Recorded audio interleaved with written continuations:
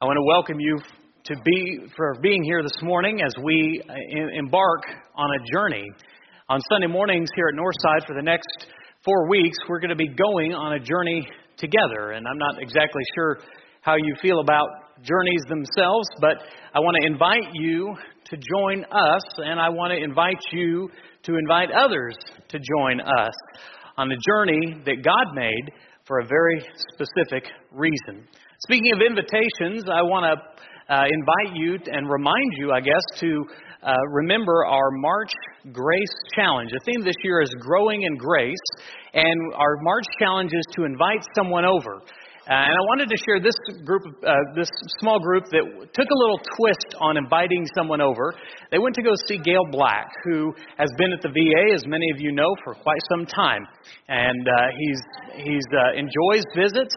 And this group decided they would come and they would bring, if they couldn't get Gail to him, they would go to Gail. And so they went and they sang and they just had a great visit, and it deeply encouraged Gail Black. And way to go.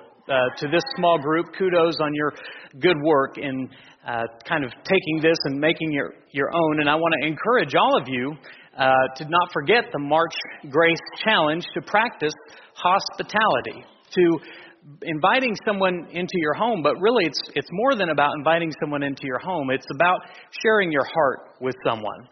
And if you need some help on how to do that, I've got a list of new members who've come to Northside in the last year. Great opportunity to meet some of those folks. I was learning this morning that I had a couple of couples I didn't get permission to share, so I won't share their names, but they were doing this last night and had each other and made some homemade pizzas and just had a great time together. And that's good. That's encouraging.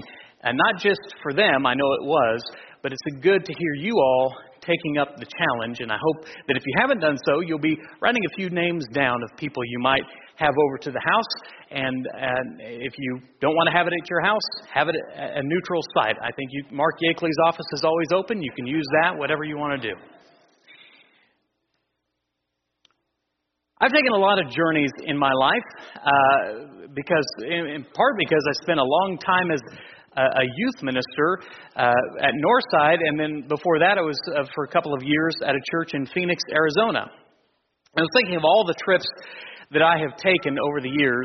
I will never forget one of the very first ones that I did. I was all of 19 years old, and we'd loaded the youth group into a van. We had another minivan following us, and we were going to go from Phoenix, Arizona, out to California, Magic Mountain. And this was the first time I'd really ever planned a big trip on my own. So I made all sorts of mistakes in that process. One of the things that I thought we would be really smart to do would be, instead of leaving early in the morning, to leave late at night.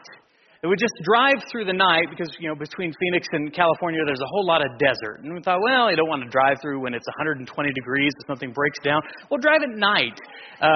There's hardly any cars on the road. It's much cooler. That's a brilliant idea. Not at all thinking that I might be somewhat tired when we got to Six Flags. But anyway, we embark on this. We head out down the road, and we just had so many things happen in that trip. One of them was the minivan that was following us somehow hit a rock or something, got underneath and struck the gas tank, and there was gas dripping out of the gas tank, and the fumes were coming to the car. I mean, it was a little bit more than a drip, and so they immediately pulled off on an exit. They pulled in the gas station. We're trying to assess how bad the leak is, trying to figure out where we're going to, find a way to plug this leak at 3 a.m. And as we're having this discussion amongst the adults, there's some guy over there just smoking a cigarette. Oh, man. If those kids, if they weren't beforehand, they were absolutely secure in their relationship with Jesus on that trip. I mean, they're not sure they were going to make it back to their home. But we eventually did get to Six Flags Magic Mountain. And I was thinking of driving through the night and the hole in the gas tank, and we got lost along the way. And through all of that, I had behind me a bunch of enthusiastic teenagers. Of course, they got to sleep a little bit, but they were just bop. Every time they were up, they were just enthusiastic, energetic, talking, happy. And I thought, how in the world, going through all this as a sponsor, I was like, this is a miserable thing. How in the world can they be so happy? Well, a couple of things. Number one, their whole trip was in someone else's hands. I'm not sure that was a wise choice, but they put it in the hands of a 19-year-old. Number two, their destination far exceeded any troubles they would experience on the trip. Six Flags Magic Mountain was so far up here that it didn't matter what struggles and bumps in the road they would hit along the way, what detours and delays and struggles they might have, they knew they were headed to the mountain. They were excited. And as I think about the journeys that we take, it's the same. You can go on a very long and arduous, troublesome journey, but if you're excited about the destination, you'll be patient. You can make it. You can stay another night at the hotel. You can make another exit. You can make another pit stop if you're excited about where you're going. Of course, the opposite of that is that if it's a place you don't want to go, it can be a very short journey and you'll be just dragging your heels all the way. Yesterday I was in the garage and working on a project and I needed a 2x4 that I thought I had in the garage, but I didn't. And so I had to go to Lowe's, but I didn't want to go to Lowe's. And Lowe's isn't that far away.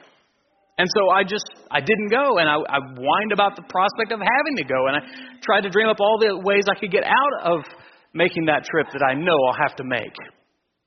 You see, when you're not excited about where you're headed, the journey becomes all the more arduous. Jesus went on a journey from heaven to earth. And as we look at this journey, parts of that for him were extremely rough. Parts of that are things that I'm sure we can't even imagine physically or spiritually what he went through. But he did it because he had a destination in mind. It all started before creation began. It began somewhere, exactly where I don't know, in the mind of God. He knew, you see, that you and I would exist, that we would be the zenith of his creation, the high point of everything that he made, as the scripture says, in his image and very close to his heart. But something so close to his heart would indeed break his heart by sinning, by doing the very thing which he told them not to do. God knew that would happen. That wasn't a surprise in the garden. When they reached up for the fruit, it wasn't as if God in heaven were going, oh no, we hadn't considered that possibility. No, he knew. He knew that would happen. And so he knew that sin would come. And he also knew that as creatures of the dirt, we would be unable. Oh, even if we were willing, we would be completely unable to remedy that problem on our own. That we would need a Savior. That we would need a remedy. That we would need something not from us, not from ourselves, not from earth. And so, from heaven came one who was the hope of heaven. As we just sang, he came from heaven to earth to show the way. If you're in your Bibles, if you're following along, turn to Genesis chapter 3, verse 15. This is the very first time, and of course we aren't very far into the Bible story, where we learn about the entire purpose of God's story. In Genesis chapter 3, it's maybe titled The Fall of Man in some of your translations. But in verse 15, God is laying out the punishments for sin, the consequences. To Adam, there's the work allotment. To Eve, there's the birth pains and the submission to her husband. And then to the serpent, he says something strange in verse 15. He says, I will put enmity between you and the woman, between your offspring and her offspring. He shall bruise your head, and you shall bruise his heel. Now, when you think about that, Those two injuries are very different. If you didn't have a choice in the matter, if I pulled out a hammer and said, I'm going to injure you on your heel or your head with this hammer, which would you choose? Okay? Hopefully you would choose the heel. If not, you need to get your head inspected. But go ahead and just think that you want the heel. And in predicting the solution to sin, he said, you're going to have a Savior. And here's what he's going to do to the serpent. He's going to crush the head of the serpent, a mortal injury. He is going to completely annihilate the enemy. Now, the enemy's going to bruise his heel. He's going to injure him. There's going to be some consequence to trying to crush the head of the serpent.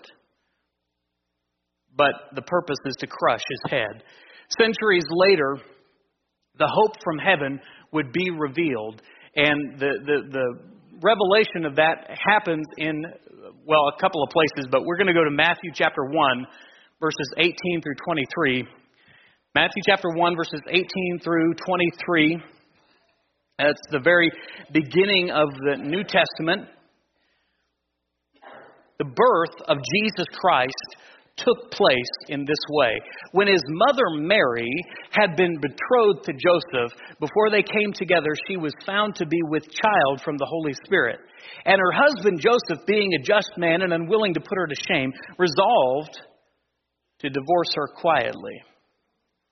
But as he considered these things, an angel of the Lord appeared to him in a dream, saying, Joseph, son of David, do not fear to take Mary as your wife, for that which is conceived in her is from the Holy Spirit.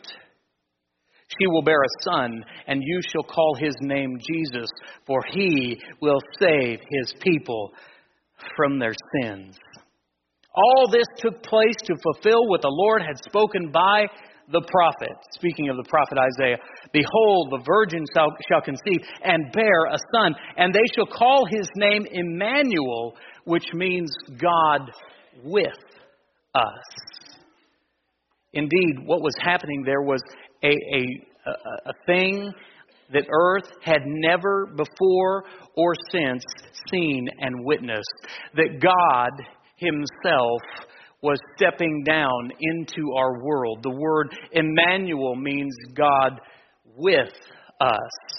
You understand that if you have someone that you have in your life, a friend, perhaps a spouse, you know no matter what happens, for good or for ill, they are with you. When God stepped into human flesh, when Jesus put on human flesh, he was saying to the human race, I'm with you. Not just physically present, but I'm here for you. I'm doing something about your sin. I'm going to be the remedy that you've been unable to have for yourself. I'm with you. And he's the hope from heaven because he's with us. You see, what came out of Mary's womb was not just any baby. He was special. He was, as C.S. Lewis said, the first human being who truly ever lived, because he lived without sin, because he was what God had in mind for Adam when he created him. But he was the true and better Adam.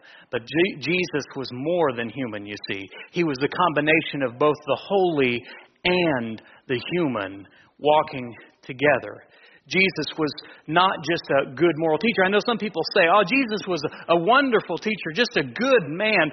But that just sort of lowers him to a level where he's among all good men. And you need to understand, if you are not familiar with Jesus, that is the most absolute insulting thing to Jesus Christ.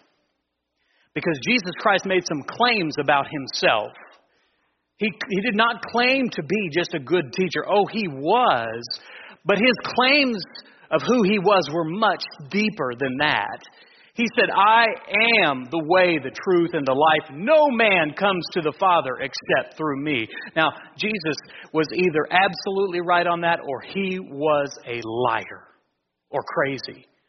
As C.S. Lewis said famously, he is either liar, Lord, liar, lunatic, or Lord.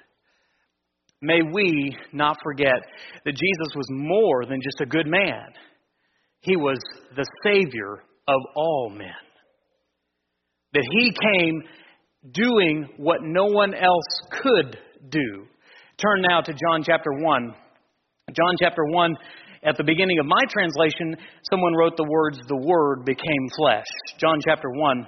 In the beginning was the Word, and the Word was with God. You see, they had always had the Word, but it wasn't even in pages. It was in scroll form, and it had been given by a prophet, and someone had written that down. And that was the basic way that they knew God. But when Jesus stepped into the picture, the Word became flesh.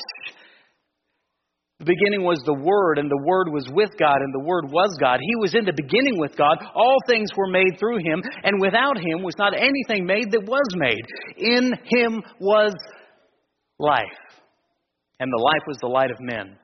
That light shines in the darkness, and the darkness has not overcome it. Going to verse 9. The true light, which gives light to everyone that was coming into the world, He was in the world, and the world did not receive Him. And though the world was made through Him, yet the world did not know Him.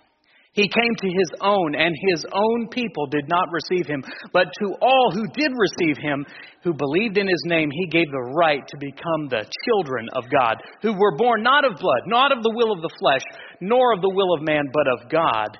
And the Word became flesh and dwelt among us, and we have seen His glory as of the only Son from the Father, full of grace and truth. In Jesus Christ, we have more than just hope.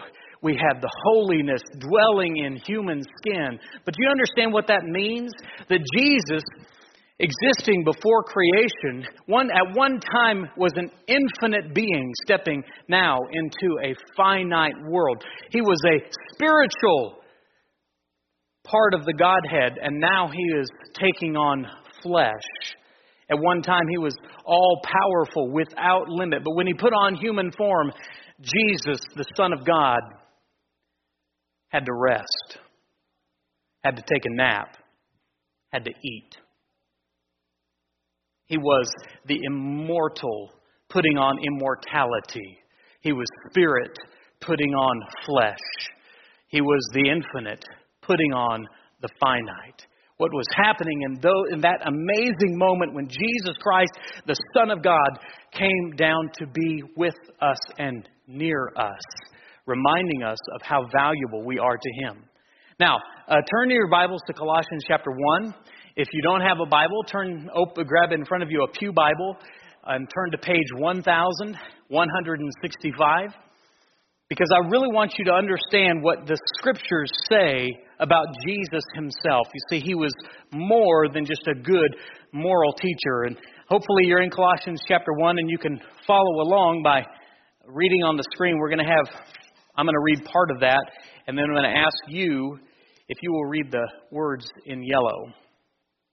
He is the image of the invisible God, the firstborn of all creation. For by Him all things were created, in heaven and on earth, visible and invisible. Whether thrones or dominions or rulers or authorities, all things were created through Him and for Him. If you'll read the yellow, please.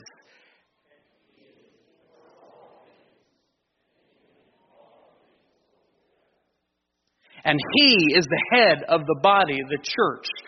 For He is the beginning, the firstborn from the dead, that in everything He might have preeminence.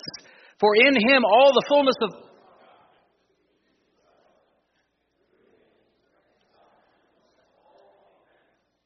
whether on earth or in heaven, making peace by the blood of His cross. Sorry, I forget it. I get a little excited. I'm like a caffeinated squirrel sometimes.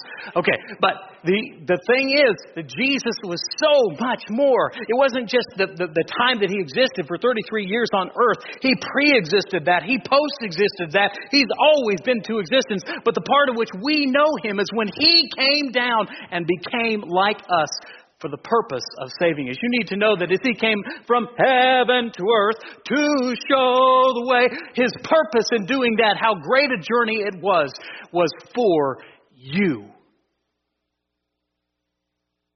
Yes, it was hard. It was absolutely limiting. But He did that because He knew you needed to be in heaven with Him.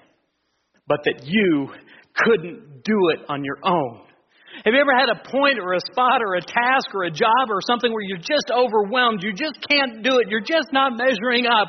And you wish at that point you had someone to come in to say, here, let me show you the way. Let me show you how. Even better, let me do it for you. Jesus came because He's for you.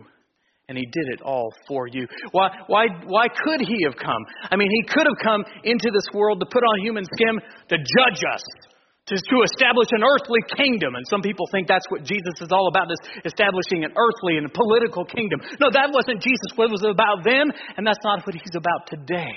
He did not come to make earth perfect. He came to redeem those who understand that earth is not home, that heaven is our home. And we eagerly await a Savior from there.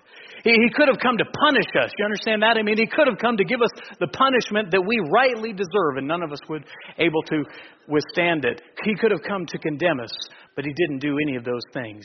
You turn to John chapter 3, verse 16. John chapter 3, verse 16.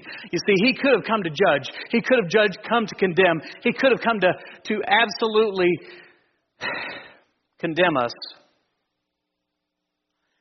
And all of those would have been valid. But Jesus, you see, isn't that kind of Savior. Jesus is a hero. And He did what all heroes do. He laid down His life to rescue and to save. And that's what He came to do. He came to save us.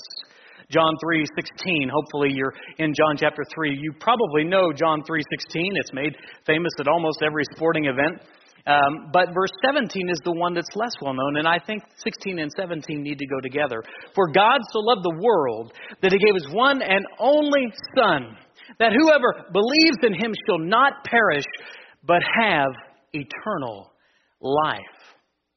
For God did not send His Son into the world to condemn the world, but to save the world through Him. Whether it was a fisherman named Peter, a tax collector named Zacchaeus, a woman caught in adultery whose name we don't even know, or a Pharisee named Saul, Jesus came to rescue each and every one of us and to save us. That was the purpose of His journey from heaven to earth, was to save us, to redeem us, to make us holy, to bring us back home. Here's what Paul said, and when the verse that was read for you this morning from 1 Timothy chapter 1. I'm going to start in verse 13. Though formerly, Paul says of himself, I was a blasphemer, a persecutor, an insolent opponent, but I received mercy because I acted ignorantly in unbelief. And the grace of our Lord overflowed for me with the faith and love that are in Christ Jesus. The saying is trustworthy and deserving of full acceptance, that Christ Jesus came into the world to save sinners, of who I am the foremost. But I received, look what he says, mercy for this reason, that in me as the foremost, Jesus Christ might display His perfect patience as an example of those who were to believe in Him for eternal life. To the King of the ages, immortal, invisible, the only God, be honor and glory forever and ever. If you are here this morning and you are uncomfortable in church, I want to say to you that you should not be. I hope that you will understand that each of us, all of us, even though we look good, on the inside are dirty, disgusting, sinful, fleshly people. All of us have made mistakes. All of us have fallen short. All of us needed rescue, redemption, salvation. We needed the same Savior that you do. And because we need Him, we've trusted Him. We've obeyed Him. We've said, Jesus, I don't know how I can be righteous, but if you say, trust me and do what I say to do, then we'll do that. And I want to encourage you, if you feel like you don't belong in church, you've just done too many things, people don't know your story. If they ever found out your story, well, you know what they'd say? I don't know what they'd say at any other church, but at Northside we would say, welcome. You are welcome here.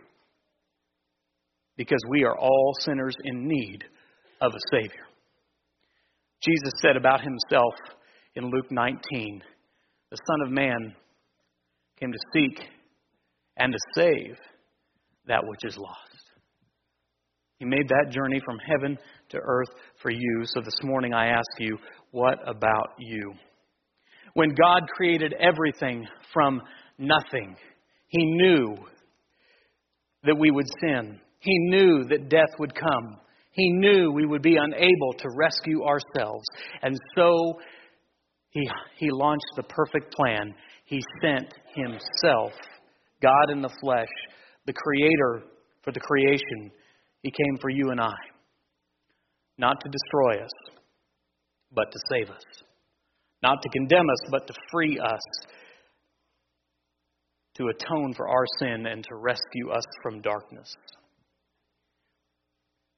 There's a story told. Perhaps you've heard it before, but that's okay. I'll tell it again.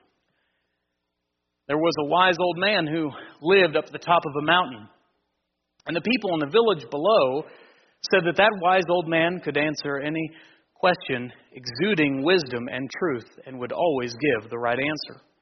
Two boys from the village below said, we're going to see if that's really true. In fact, we're going to set a trap for the wise old man. We'll trap a bird and put it in our hands. We'll go up to his home and we'll ask him, "Sir, is the bird in our hands alive or dead?"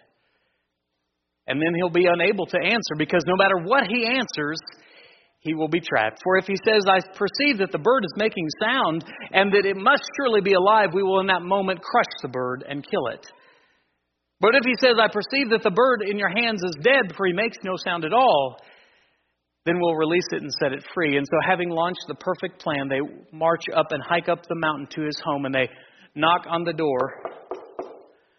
The wise old man opens the door, and seeing the two boys with mischievous grins and bird in hand, say to him, "Wise old man, tell us, if you can, is the bird in our hands alive or dead?"